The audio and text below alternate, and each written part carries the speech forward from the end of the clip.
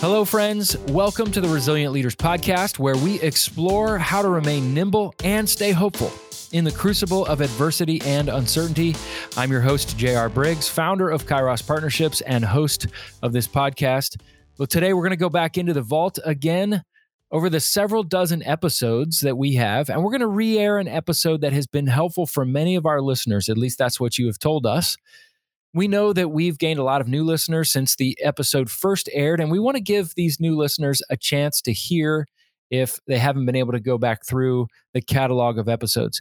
But even if you've been a long-time listener, even if you've listened to this already, we believe that this uber practical episode on how to ask better questions is crucial for us to become more resilient leaders. We hope you enjoy the episode, and thanks for listening. Hello, everybody. Welcome to episode 36 of the Resilient Leaders Podcast, where we are convinced that resilience in leadership is not just a good idea, it's required. I'm J.R. Briggs, and today I want to talk about one of my favorite topics. No, it's not baseball. No, it's not fish tacos, although that's close. It's not canoeing. It's not my family. Those are all good answers. But what I want to talk about is question asking. The importance for leaders to be questionable influencers, to learn to ask great, compelling, incisive questions.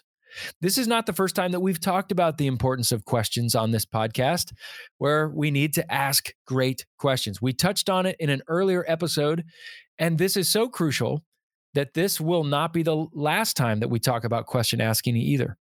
We will refer back to it a handful of times, since there is so much to unpack about this important topic. As I mentioned earlier, my dissertation topic was about equipping leaders, especially Christian leaders, to ask better questions for greatest impact. It was Peter Drucker who said, "The leader of the past may have been the one who asked all the right or gave all the right answers, but the leader of the future will be the one who asks all the right questions." Let me be vulnerable and honest with you here. Or as one of my friends who is from Texas says, let me get soul naked with you. As I spend time with leaders in this new reality, I'm concerned that leaders are almost entirely focusing on rethinking their systems when what they really need right now is to be rethinking their questions. Moving away from overemphasizing rethinking the systems to emphasizing rethinking our questions. What do I mean by this? For many leaders, they are asking questions like, how do we organize our business or our church or our organization or team right now? How do we move online? How do we manage for the long haul? These are good questions. They should be considered, but they're only on the surface.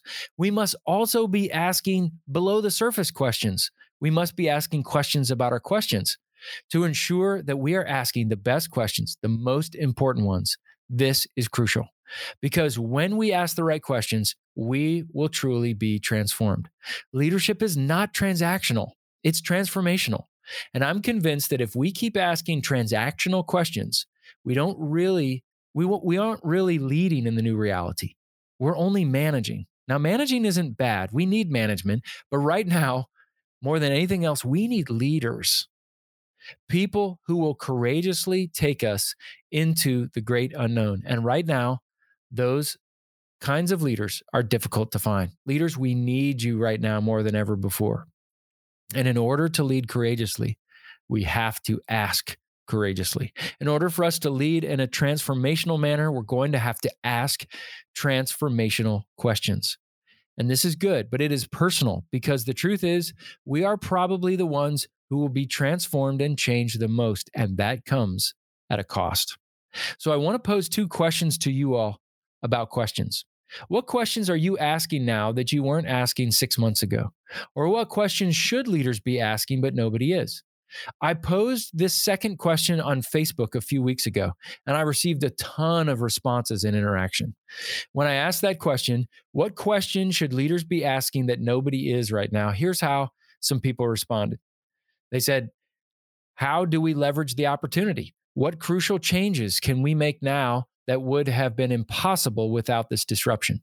If it were Groundhog Day and we had to go back to March and do it all over again, what would we as individuals, churches, communities, states, even countries do differently? What if we never tried to go back to the way it was? As a generation of learners, what can we do differently to build a stronger foundation of empathy within our society? What has it done for our understanding of our identity? And lastly, who are the people who are on the margins, who have always lived in uncertain and confusing times and circumstances? What can they teach us in this season? Now, these are great questions. I love it. So let me ask you, what would you add to the list? What questions are you asking right now you weren't asking 6 months ago? And what question or questions do you believe that leaders should be asking, but few are actually asking right now? I'd love to hear from you. Now, remember back in episode 30 when we talked about leaders thinking less like mothers and more like midwives, a metaphor from Bill Easum? And we talked about Socrates, who said that asking questions was like midwifery. Well, Socrates also used another metaphor to describe questions. Questions, he said, were like a gadfly, a horsefly, which was intended to sting, to provoke, to annoy people in order to get their attention and to get them moving in the right direction of action. Now, sometimes questions give birth to new things, midwife, and sometimes questions provoke, irritate, and move people to action, gadflies. With this in our minds, I want to take a few moments to look at something I developed during my dissertation, what I call the 4 levels of questions. Have you ever noticed that not all questions are created equal? Some have more weight and meaning and punch and purpose to them. Why those questions? What's the difference? It's because questions reside on 4 different levels. And I want to look at these 4 levels of questions. You ready? Level 1 is simple facts. These are questions whose intent is to gain more knowledge or context, much like a journalist would ask. Things like, what's your name? Where do you live? How long have you lived here? What's the time? Level 2 questions are feelings, motivations, and emotions. These are questions whose intent is to get to know others relationally or to know the purpose behind something or someone. Why did you want to do that? When that happened to you, how did that make you feel? On a scale of 1 to 10, how excited are you about this opportunity? Level 3 questions are about desires and passions. These are questions whose intent is to get you to know others, but with a deeper level of connection and engagement, which requires some level of vulnerability. These are questions maybe like, what do you really want in your life? What breaks your heart? What are you absolutely passionate about? What would you do if you weren't afraid of anything? And then level 4, this is about vulnerability and intimacy at its deepest level. Questions intended to courageously connect and deepen intimacy with someone else. This is the deepest point of human connection. Humans usually only have a handful of friends or family members with whom they can regularly ask level 4 questions to without it becoming too emotionally scary. These might be questions like, can you identify your heart's cry in this moment, especially if someone is crying? What would you want people to know right now that you might not have ever shared with someone else? And what are you afraid to tell me or others in this moment and why? Now, as we think about the 4 levels of questions, we need to keep the following in mind. First, we need wisdom and discernment to know which level is most appropriate in a particular group or relationship. Think about the levels of questions like swimming in a lake, entering into the water ankle deep, level 1, walking out to knee or waist deep, or level 2 questions. Wading into chest or neck deep would be level 3 questions. And then swimming without being able to touch the bottom of the lake, those are level 4 questions. If you ask open-ended questions well, you are giving people a chance to keep it at a current level or for them to take it to a deeper level, the next level of questions with you. People will only feel comfortable to move naturally to the next level if there is an established context of trust with you, the question asker. And moving too quickly to the next level of questions can make the relational context awkward with others, and it risks an erosion of trust or an increase in suspicion.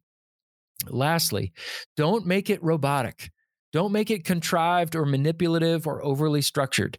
In doing so, with these 4 levels, you run the risk of ruining trust in the conversation. Now, think about these 4 levels of questions that we've talked about. What might be an example or two that you can think of a question in each of the 4 levels? Can you identify them? How might you know when it is safe enough to move to ask a question to another level? And have you ever been in a situation where you asked a question at the wrong level? What happened? Now, here's my challenge to you. I've got 4 specific challenges. Number 1, I want to encourage you to do a question audit of your conversations. Can you recognize the questions that you're asking in a given conversation, or even the questions you're asking in a given day? Number 2, what is your default level of which you find you ask most of your questions? Levels 1, 2, 3, or 4. If you find that you're on level 1 or 2 in most of your questions, you may find that your relationships have remained on the surface with others. If you find you've only asked level 4 type questions, you may be scaring people away by having too much vulnerability in your conversations. So here's the third challenge. If you were to ask your close friends, family members, or colleagues, on a scale of 1 to 10, 1 being low, 10 being high, how good of a question asker am I? What might they tell you? How do you think they would answer? And then here's the follow-up. Rather than guessing, why don't you ask them that question this week? Why don't you take a poll and ask them, get feedback on your own level of question asking? And then finally, here's my final challenge. See if you can generate a good list of caring, thoughtful, incisive, and valuable questions in each of the 4 levels that we've looked at, and begin to utilize some of those questions with the people you interact with. Challenge yourself to ask better questions. I do this all the time. I did this while checking out at the grocery store last week. Instead of asking the checkout clerk, "How are you doing?" I decided to ask, "So what's the biggest change to your work rhythm since the pandemic hit?" I also asked, "What's the largest bill you've ever rung up for someone's groceries?" Why? Because I'm curious. I learned something new and I value others in the process. Now, here's the secret. If you ask stale, predictable, generic questions, you get tired, stale, predictable, and generic answers.